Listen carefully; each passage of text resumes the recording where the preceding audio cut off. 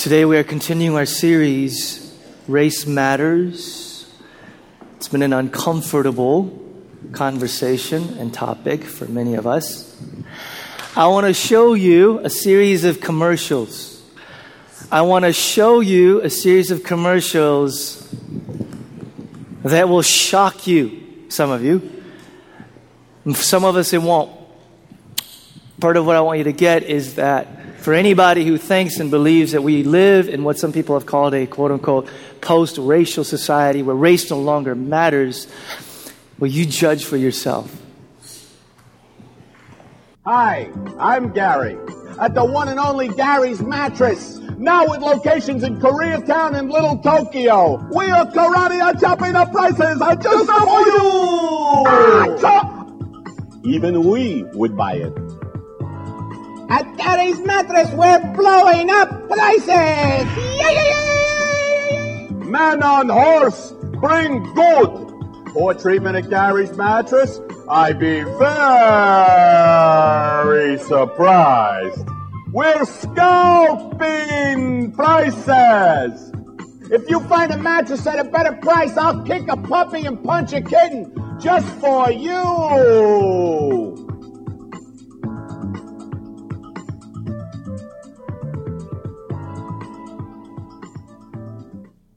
Pay more for import car from me! I'm Super Don from South Oak Dodge, Chrysler, Jeep, and Madison, and I can save you from the import car trap. Buy American from South Oak. With super low prices on the all-new 08 Dodge Grand Caravan, the 08 Chrysler Aspen, and the 08 Jeep Grand Cherokee. Buy American at South Oak Dodge, Chrysler, Jeep today, and save. Curse you, Super Don! Back to present ancient Chinese pantomime, just for fun of it, Jello Tonight.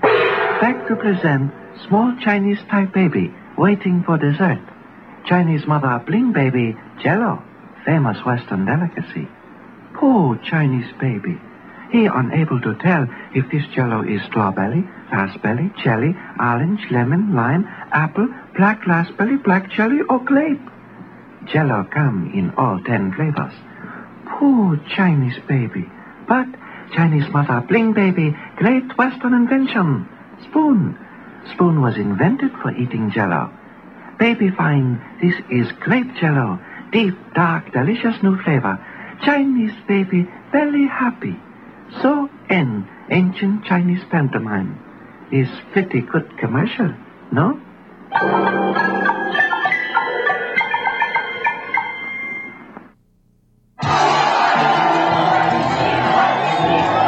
皆さん、e モバイルは月々1980円、月々1980円で e モバイル同士なら24時間通話し放題。 e モバイルにチェンジ。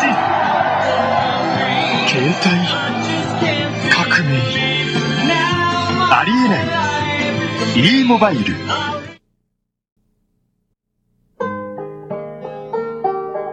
A man fills many roles in his lifetime. Provider, protector, master of the house. As a father, you have a vital role in your family's life. They depend on you to be there.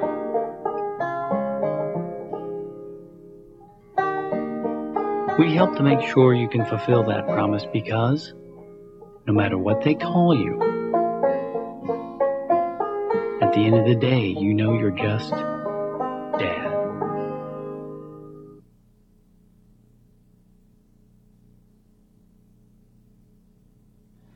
This November, the people of Tennessee will make a lot of complex decisions. But some things are as simple as black and white. One of those decisions is who Tennesseans will send to Washington to serve as senator. Harold Ford is black. Bob Corker is white. Harold Ford is a Democrat. Bob Corker is a racist who's run a campaign of racism. Because it's racist to oppose a Democrat. And how else can you explain that Harold Ford is black? Decent Tennesseans know that if you get up real close, listen hard, and squint, you'll see that Harold Ford is right for Tennessee. Because if Harold Ford isn't right for Tennessee, you're a racist.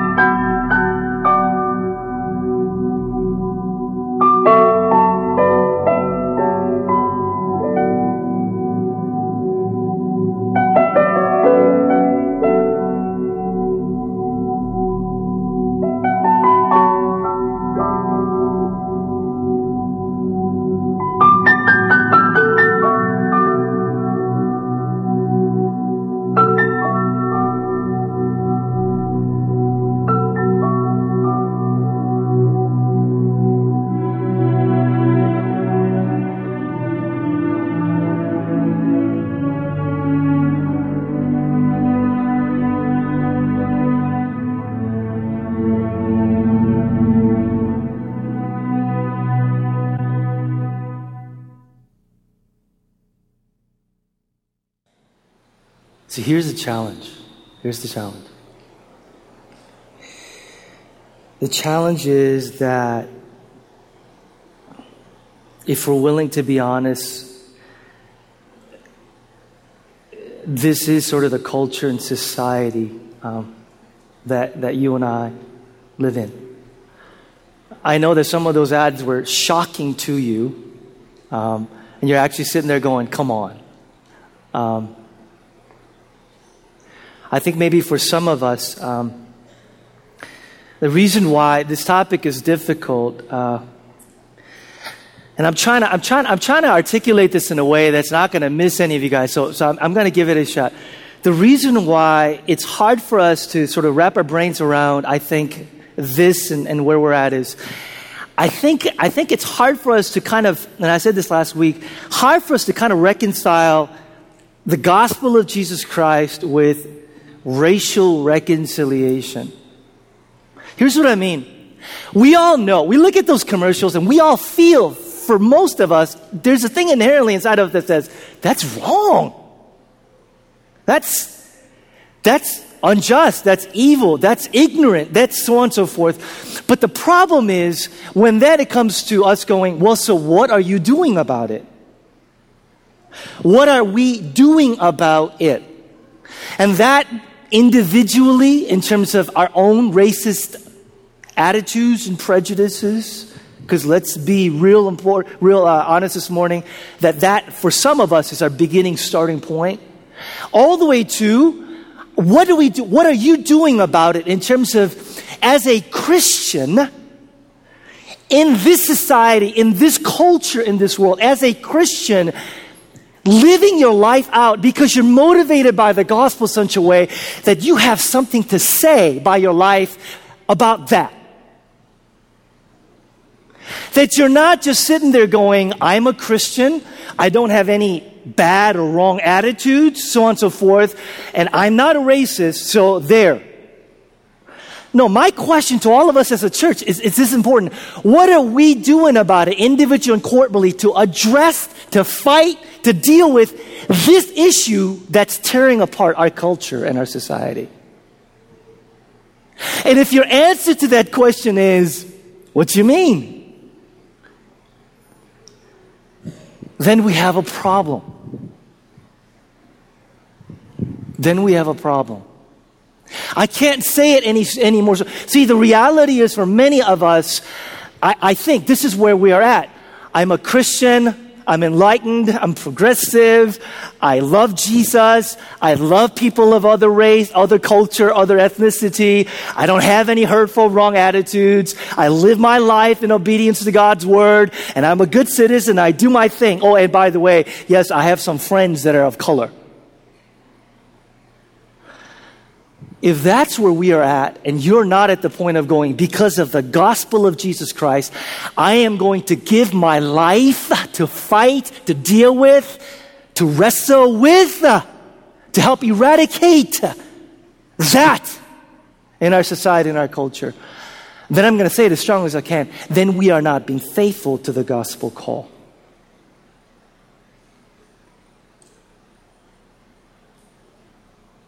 See, I'm in the exact same situation as many of you. My heart is willing, but then my life says otherwise. For me, I know that it's a lot easier to stop at the point of, well, I'm trying to do this thing relationally with folks that I know, my friends and my community and so on and so forth, knowing that that's good and that's important, but it's not enough because the larger society that we live in is being torn apart by racism, prejudice.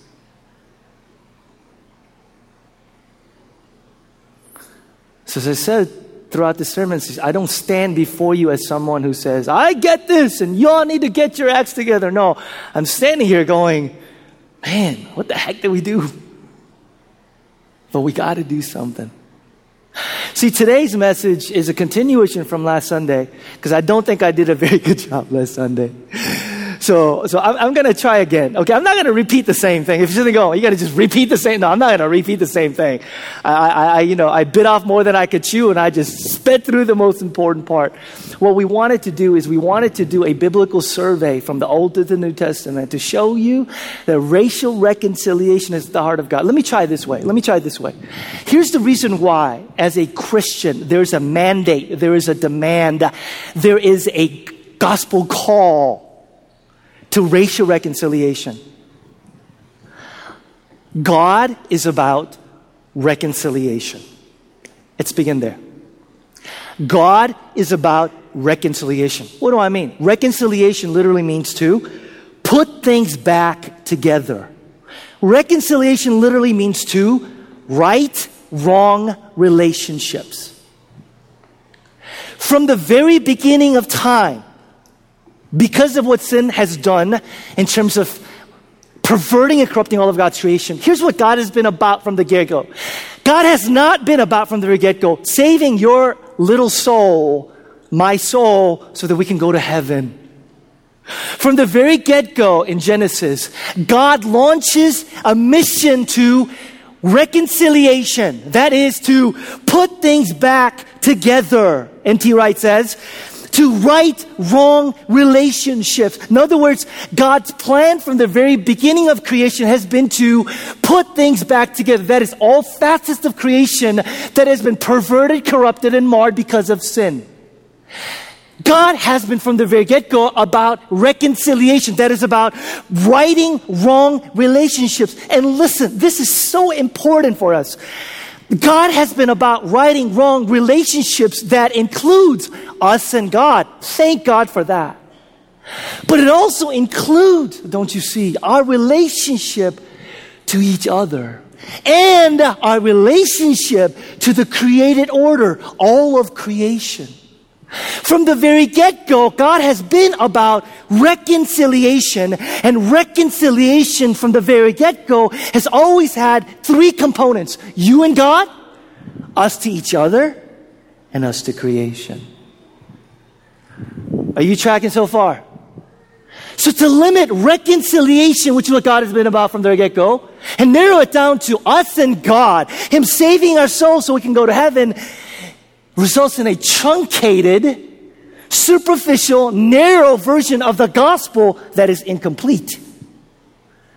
Because the whole gospel says God has come to reconcile you to God, us to each other, and us to all of created order.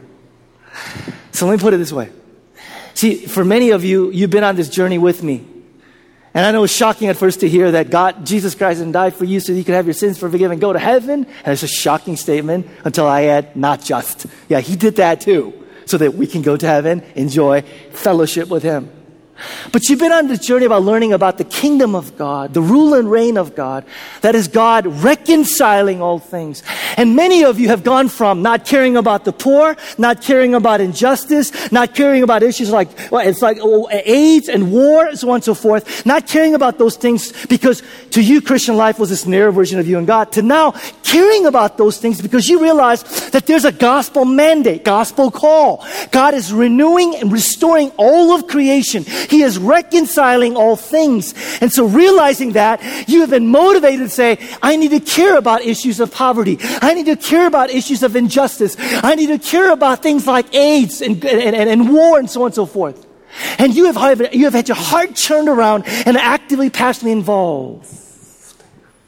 Do you realize that the gospel call comes and says, do you realize that in just the same way, just as you are motivated and engaged in bringing about God's shalom, wholeness to all of creation, all facets of society, do you realize how important that part of that gospel call is then the other element of reconciliation, that is your relationship with each other?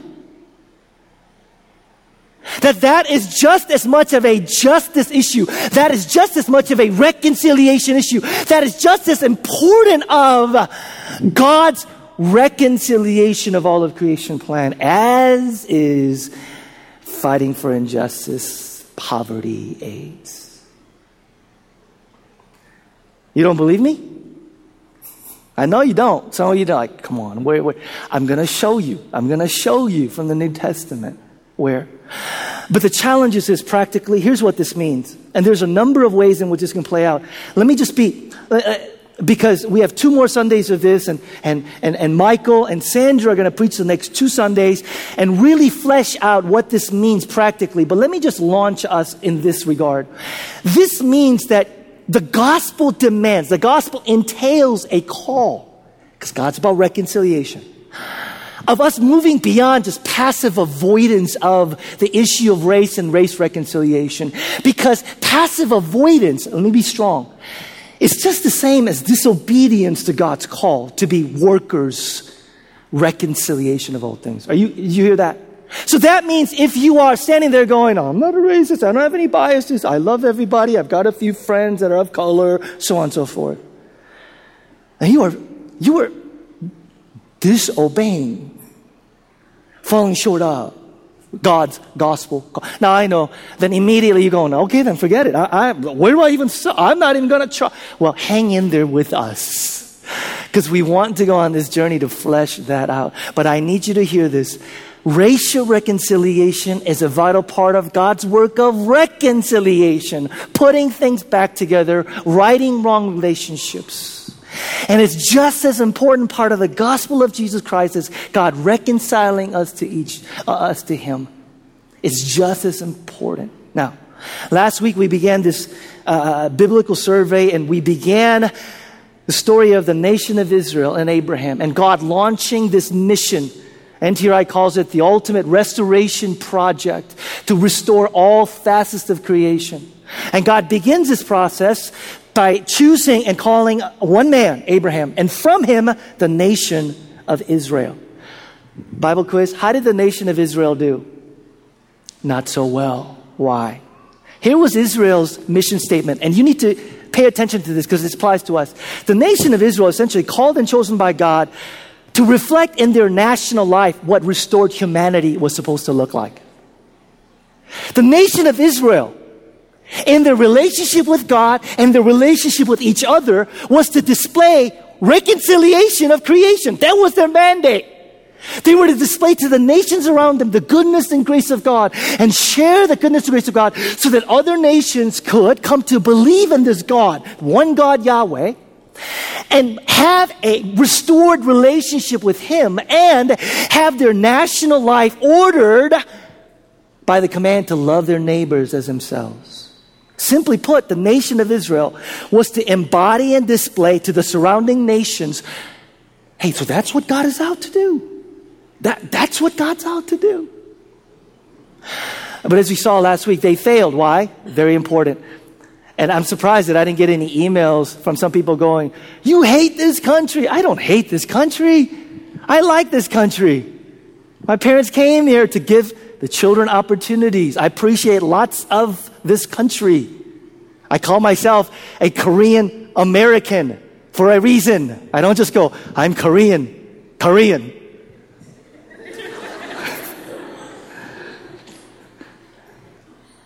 But here's the problem. The nation of Israel thought of their election by God as a result of what? Their ethnicity. They literally believe God chose us because of our ethnicity, because we're Jewish, we're Jews.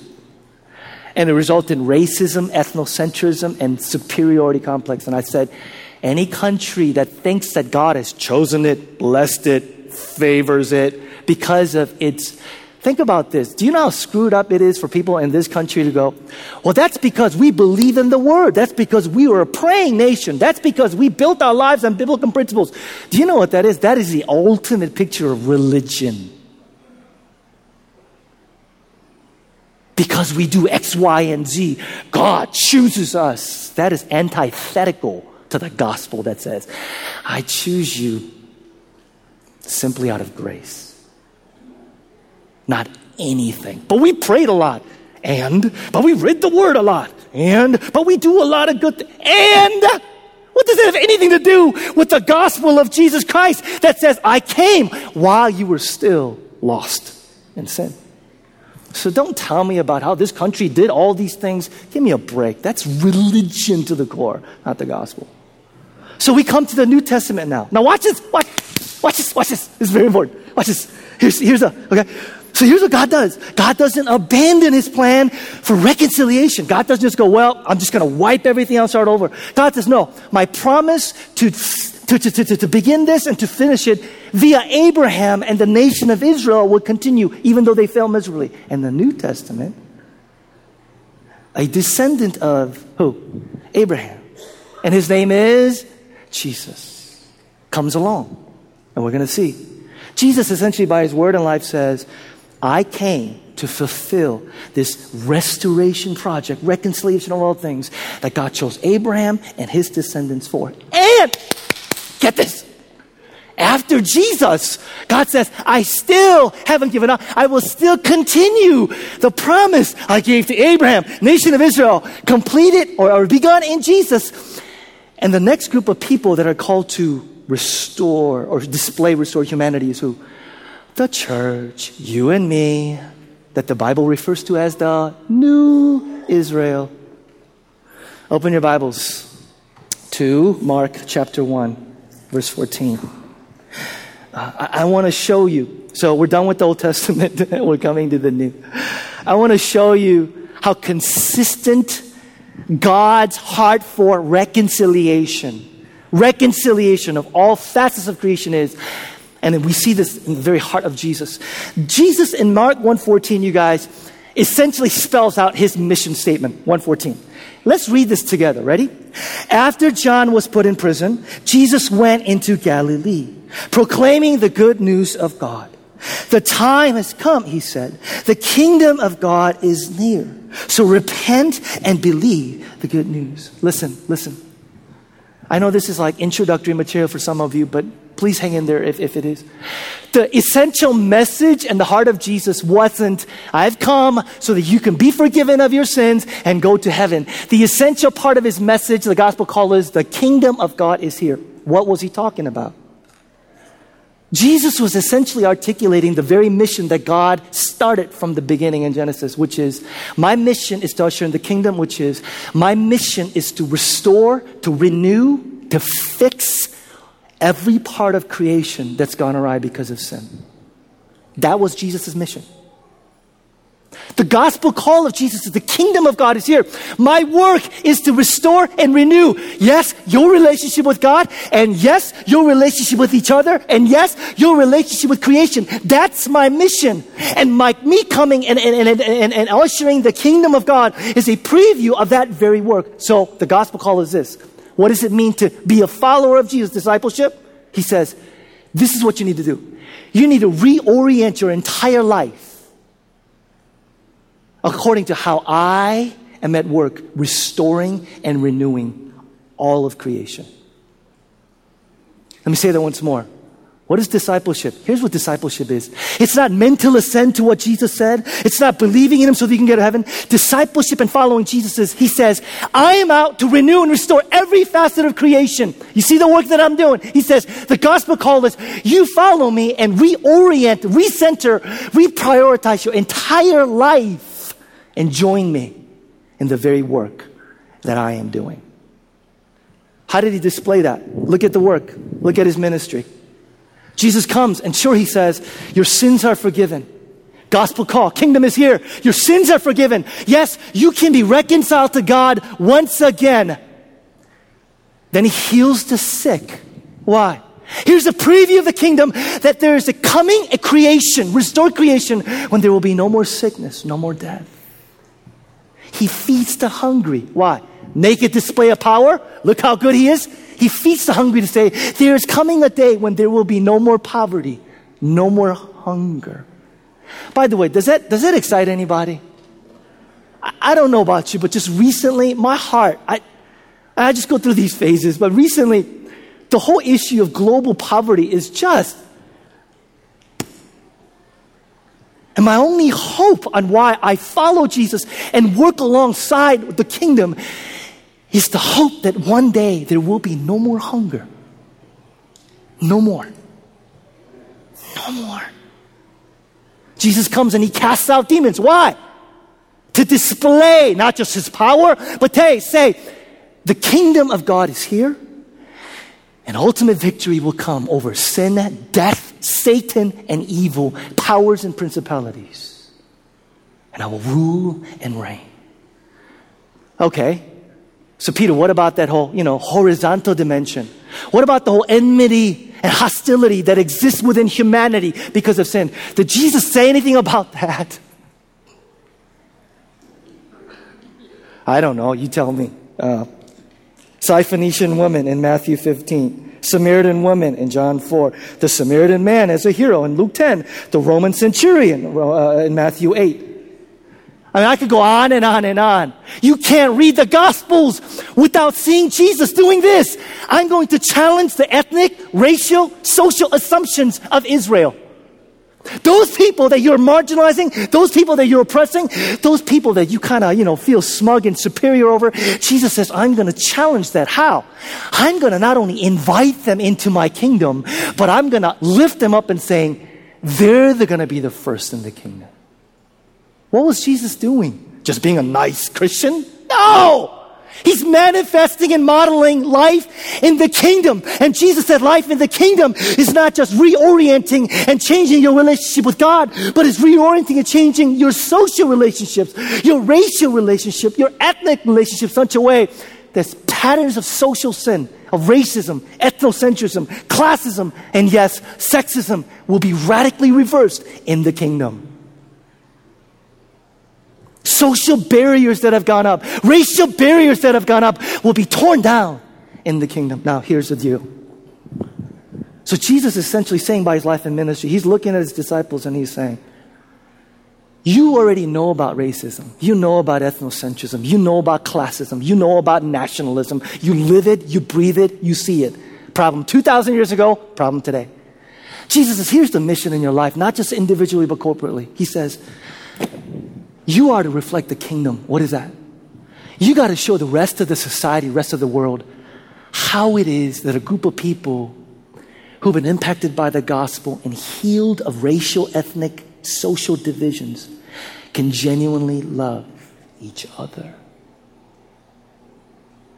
You need to be the kind of community that the entire world will look at and go, that's impossible. Come on.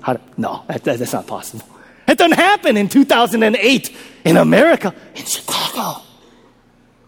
Jesus says, that's precisely what you are to do. And he looks at his racist disciples and he goes, I know that you think it's just like, whoa, mind-blowing to include those Gentiles, those people that you call dogs, because you could actually come to believe that God would actually include them in the part of his plan for restoration. Jesus looked at them and says, remember that you were an outsider, just like them at one time in your life. Remember that you were just as broken, just as lost. What did God do? God included you. God saved you, forgave you. And he says life in the kingdom is you look at those people that you can't stand, you look at those people that you fear, you look at those people that you want to have nothing to do with, and you say, you extend forgiveness, grace, and mercy, just as God came and extended mercy, grace, and forgiveness to you. Here's the challenge though. You guys ready? The challenge is we got to read our Bibles differently. What do I mean? We read our Bibles to kind of keep us from radical obedience. Y'all know what I'm talking about? Anybody? Here's what I mean. You know the story of the rich young ruler? Here's how we read that passage. When Jesus says, sell everything that you have, give to the poor, and come follow me. Why is it that we Christians are so quick to go, well, he didn't mean like everything. No, he was talking about the heart. He was talking about the heart motivation. You know, like you should be willing to sell everything. Who says? I don't see Jesus with an asterisk going, you know, just make sure in your heart it wants to. He just says, sell everything you have, give to the poor. Now, if you're sitting there going, are you saying that we need to sell everything we have and give to the poor and follow him? To which I go, maybe. Maybe not. I don't know. The reason why I mentioned that example is because that's how we read John 4. Jesus and the Samaritan woman at the well. Jesus breaks every social norm by going to this person. Jesus breaks the gender barrier. Jesus breaks the religious barrier. Jesus breaks the racial barrier. And Jesus goes out and reaches out to the Samaritan woman. You know how we read that story? Here's how we read it. We go, wow, that's just a wonderful illustration of the love Jesus says we should have for people. That's just a wonderful illustration of the kind of heart motive, you know. If we ever come across people like that. Brenda Salter McNeil makes a point. By the way, anybody know Brenda Salter McNeil? You know, like she's preached on John 4 like 1,000 times, I think. I think people that have heard her could like preach the sermon back to her, you know. But she has this wonderful point. You know what she says? She says that one of the most important parts of that is the beginning of that passage where Jesus says, or the Bible says, and he had to go through Samaria. There's a divine mandate for us. Do you know what this means? This means a radical obedience to follow. Are you?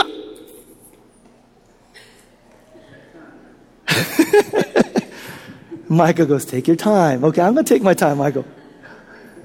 This means that following Jesus, and if you are somebody that says, I want to follow Jesus, and by the way, Peter, I come to this church because you don't sugarcoat things and you make it as hard as it actually is. Well, here it comes. Following Jesus. Radical obedience. Where do we live that? What arena do we live that? In our hearts? In our attitudes? In our motives?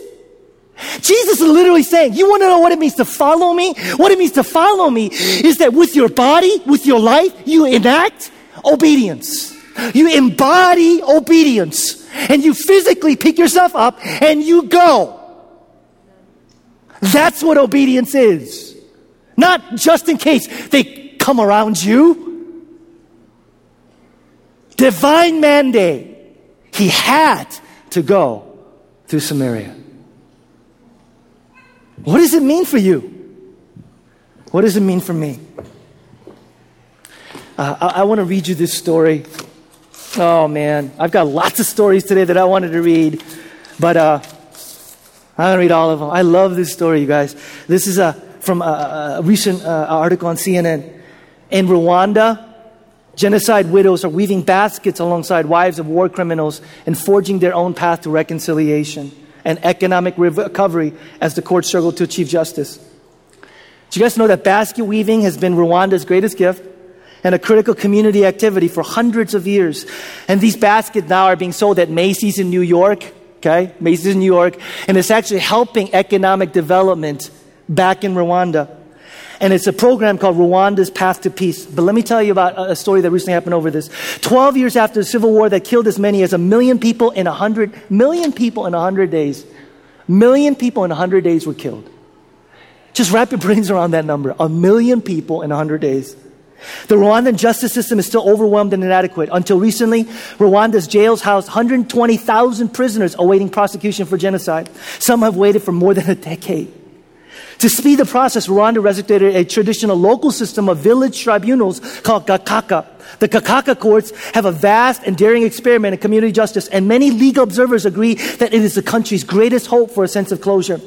But some rights activists say that the Kakaka system has its own flaws. There's limited protection for witnesses. The rules of evidence and sentencing are subjective and inconsistent. The courts are concentrated in the cities, leaving some rural areas with little justice. Worse, many Kakaka judges themselves have been found to have participated in the genocide. Well, Rwanda's network of weavers is succeeding where Kakaka fell short. Reconciliation was a conscious part of the Rwanda's Path to Peace program from the beginning. Now, every weaving group in the Path to Peace program includes both Hutu and Tutsi women. Rwandan weavers typically sit in large groups, sharing supplies and working together closely. Master weavers teach the craft to anyone who wants to learn. The way they make it, they have to be together. You can't be alone, explained one of the leaders.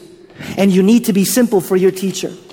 One such teacher is Pakasi Mukamulingo, considered to be the greatest weaver in the country. Weaving saved Mukamalingo's life. When the war broke out in Rwanda in 1994, Mukamalingo, a Tutsi, was in Kigali selling her baskets. When she returned to her village, she found that most of her family had been killed. The village was tense, and her Hutu neighbors were hesitant to talk to her for fear that she wanted revenge. Allied with Hutu weaver, Mukamalingo started a weaving group called Dufutanye, which means let us work together. The baskets were the best medium to get the people together, Mukamalingo said. People came out of prison for war crimes wanting to know how to participate in the basket project. In Gakaka court one day, a Hutu man was convicted of killing Mukamalingo's son. The wife of the killer was a member of the Dufutanye learning to weave. Ashamed, the woman left the group. Mukamalingo welcomed her back in. Mukamalingo welcomed back in, wife of the man who killed her son.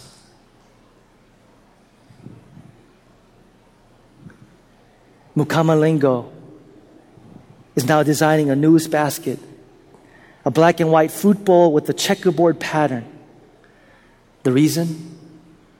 It symbolizes the unity and the reconciliation of Hutus and Tutsis.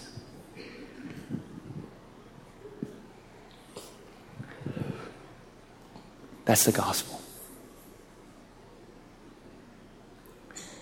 The world looks at that and says, impossible. There's no way. And the gospel of Jesus Christ comes and says, reconcile to God. Reconcile to each other.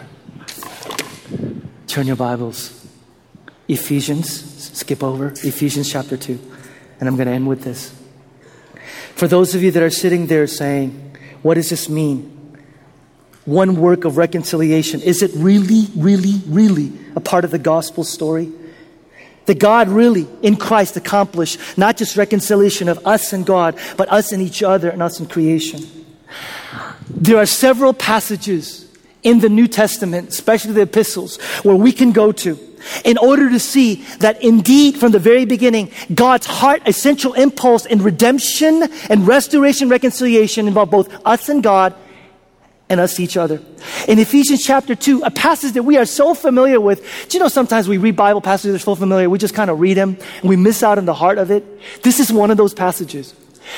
Scholar once said that not Ephesians, but the pastoral letters of Paul need to be more accurately read, you guys, as letters written to a group of churches that are actually wrestling with ethnic and racial strife and division because of a profound misunderstanding of the gospel and the kingdom. Now, Ephesians chapter 2. How many of you guys are familiar with this passage? Raise your hands, please. Participation. Okay.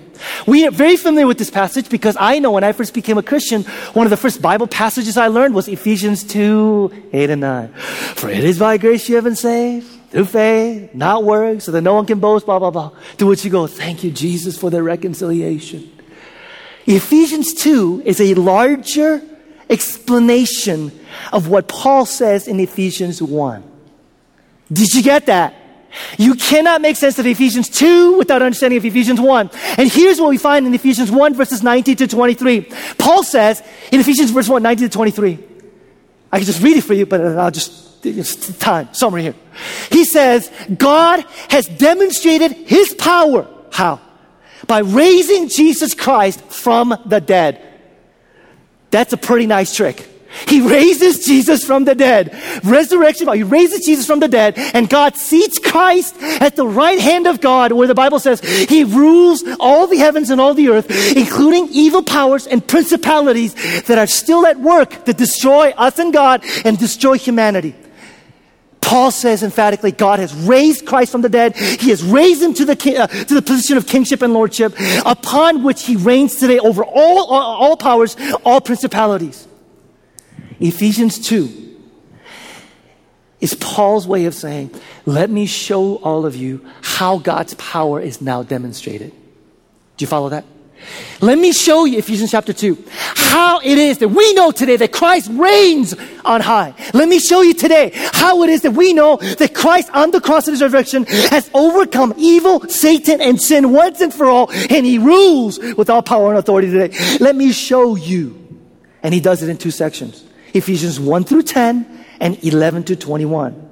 And Ephesians 1 through 10, because we don't have time, we'll just go over this. He talks about our reconciliation with God. But because of his great love for us, God, who is rich in mercy, made us alive with Christ even when we were dead in transgressions. It is by grace you have been saved, and God raised us up with Christ and seated us with him in the heavenly realms in Christ. To which all of us go, I love that about Ephesians. That God brought us, delivered us from the grip of Satan. And for those of us that were heading towards eternal destruction apart from life in Christ, Christ in God came to us, pulled us out of the grip of Satan evil and a life of hopelessness. And he gave us new life, breathed us new life into us. Why? Verse 7. In order that in the coming ages he might show the incomparable riches of his grace expressed in his kindness to us in Christ Jesus. Now watch this, you guys, watch this.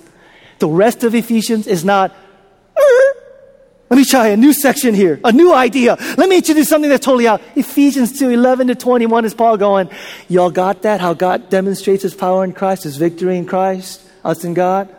To which the congregation says, yes, we got it. Then he goes, let me show you the other way in which God demonstrates his victory in Christ. Let me show you the other way that the world can see today that Christ has overcome evil and sin and he reigns.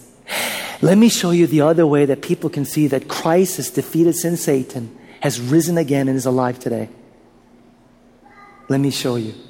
Verse 11.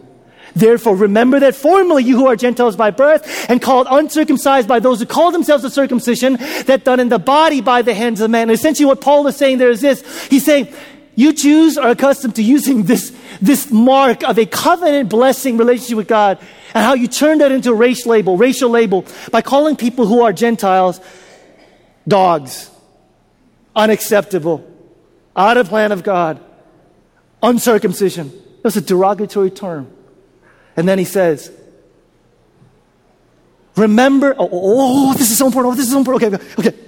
You guys, I'm just going to give you the inside away, okay? I'm just going to give you the inside away. This is bad preaching. I'm just going to tell you what I'm going to talk about, okay? Watch how from verses 12 and the rest of this passage, how Paul easily floats from reconciliation of you and God, reconciliation of you to each other, reconciliation of you and God, reconciliation of you and each other. He goes back and forth, flows in and out almost effortlessly, as if to say, it's one work. Look, remember that at that time, you were separate from Christ, excluded from citizenship in Israel, and foreigners to the covenants of the promise. But now in Christ Jesus, you who once were far away have been brought near through the blood of Christ. Which reconciliation is he talking about? Us and God. And then he says in verse 14, for he himself is our peace, who has made the two one and has destroyed the barrier, the dividing wall of hostility, by abolishing in his flesh the law with its commandments and regulations. His purpose was to create in himself one new man out of the two, thus making peace. Which reconciliation is he talking about? Participation. He's talking about us to each other. Oh, wait a minute. Verse 12, 13, you talk about you and God. Precisely the point. And then he goes on, verse 16. And in this one body, to reconcile both of them to God through the cross, by which he put to death the hostility. Which reconciliation is he talking about here? Oh, that's a trick question. It's both. Sorry. I wonder if you're paying attention. Look at what he says.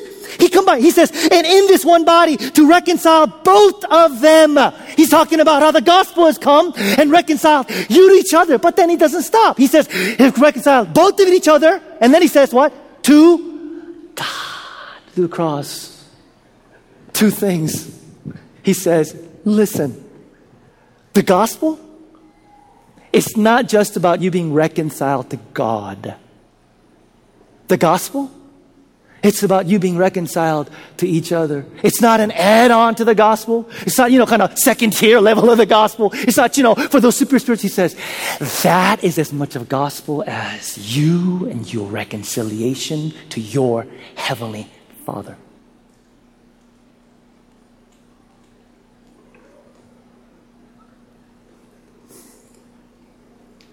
Paul says, the Satan and evil powers are at work, have been at work, destroying humanity.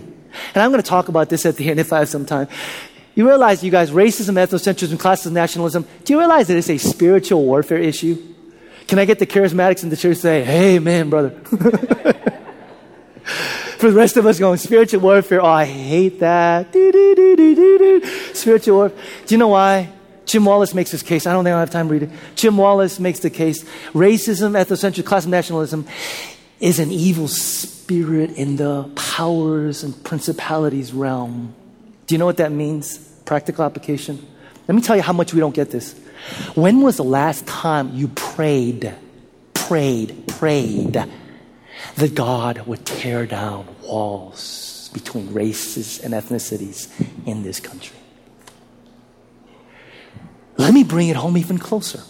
When was the last time when you prayed for this church, you prayed that evil spirits, I know, evil spirits, Satan. When was the last time you prayed that evil spirits and Satan that are at work in this church community, making it extremely hard for us to be united as one, making it extremely hard and difficult for us to genuinely love each other?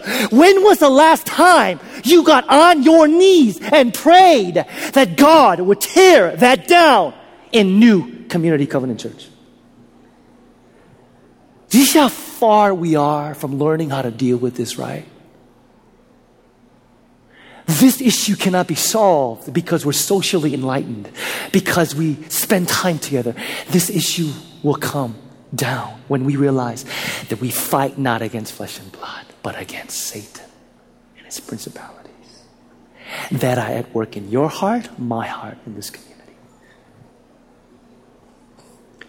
Everybody say this with me. One work. I'm watching some of you and you're like,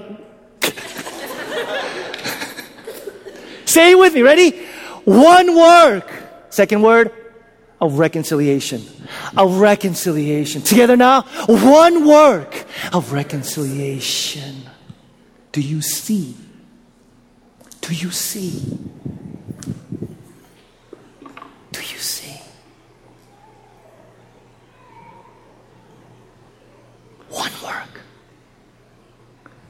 And if this is the gospel, that's why I put in the strongest terms. If this is the gospel, and you are fervently out there, actively engaging our culture, society, so that people can be reconciled to God, the gospel call comes and says, should you not be just as passionately engaged about reconciling people to each other?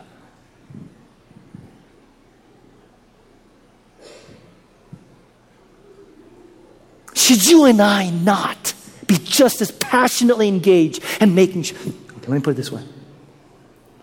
Paul says this is how people will come to know that Christ has overcome death, sin. Could it be that the reason why the gospel is powerless, the gospel of Jesus Christ is limp, the gospel of Jesus Christ has no backbone in our culture, in our society, is because the only part of the reconciliation we have to offer is this reconciliation that says, you to God. To which our culture has lost interest and says, so what? Could it be that the only way that they will see the genuine true cross of Jesus Christ is not when they see us being reconciled to God? Because if that's all they see, they're seeing a stick, a long stick.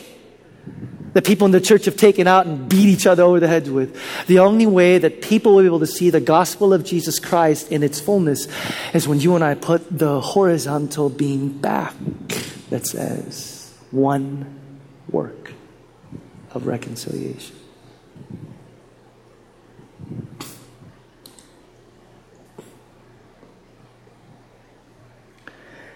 Next week, Pastor Michael is going to blow all of us away and tell us how we do that. And then the week after, Sandra Van Opstel is going to come. And she is going to blow us away and tell us how it is that reconciliation is not just, okay, me and God, or even us to each other, but that we begin to deal with the systemic, institutional aspects of racism embedded in our culture. I had a wonderful conversation last Sunday with an African-American young lady in our church, because I talked about how the beginning point, the solution to overcoming racism and ethnocentrism is the gospel of Jesus Christ, right? And this is what I said to her. I said, you cannot embrace the essence of the gospel that says the reason why you are where you are today is Ephesians 2:7, God's incomparable grace and kindness expressed in Jesus, not of anything you do. And the gospel comes along and says, how can I have a superiority attitude, or I'm better than you attitude, or so somehow I am more, when the gospel levels the playing field and says, at the foot of the cross, all people are lost in sin. And it is through the gospel that all people can be saved. And then she said something really cool. You know what she said? She said, I'm giving full credit. She goes, Pastor Pete, have you thought about the other way? I'm like, oh, I hate it when people say that. Like, okay, what is it? And she says, sure, the gospel is important to maybe white folks, Asians, or any of us actually, who struggle with racism and prejudice and superior attitude, because the gospel does come and humble us. But she said, the other aspect of the gospel is what really gets me. She said, because the gospel says even though you are more wicked and sinful than you dare believe, you're also more accepted and more loved.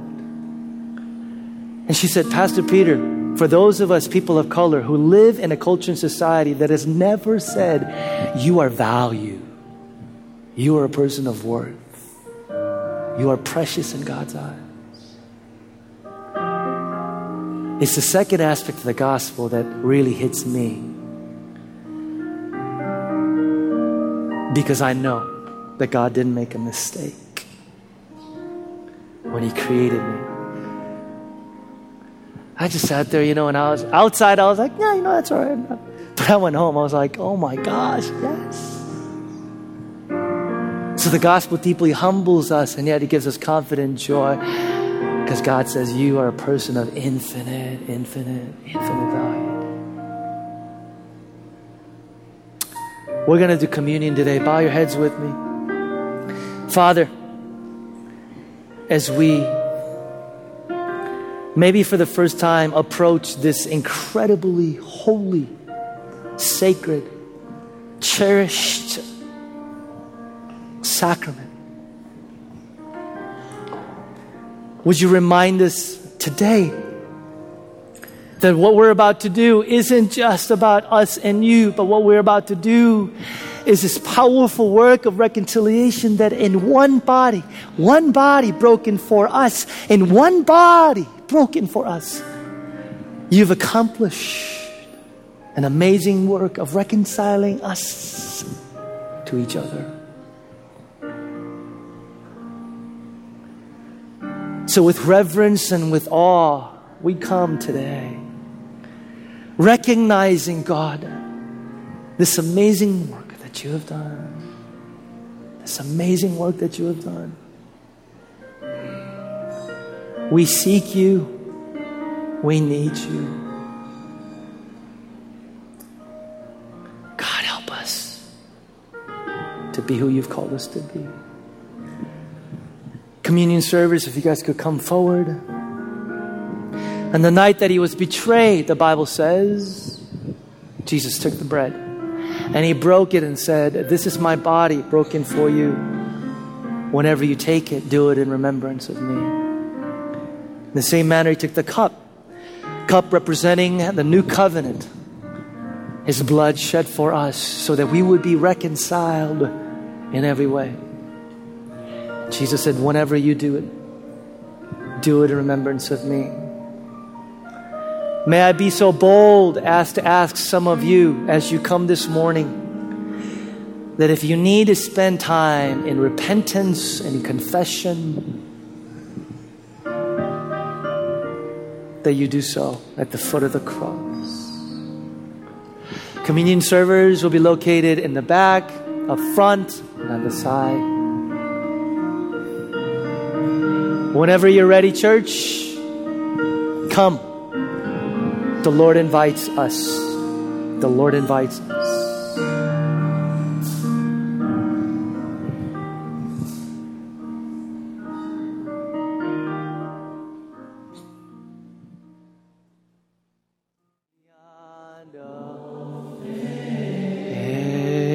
Church, the entire world is looking at you and me. Will they see the light of Jesus? Will they see by our lives together in this world? See one work of reconciliation. One work of reconciliation. You are God's servants, gifted with dreams and visions. Upon you rests the grace of God like flames of fire. Love and serve the Lord in the strength of the Spirit. May the deep peace of Christ be with you. The strong arms of God sustain you, and the power of the Holy Spirit strengthen you in every way. And all of God's people said, amen. Have a great week. We'll see you back here next Sunday.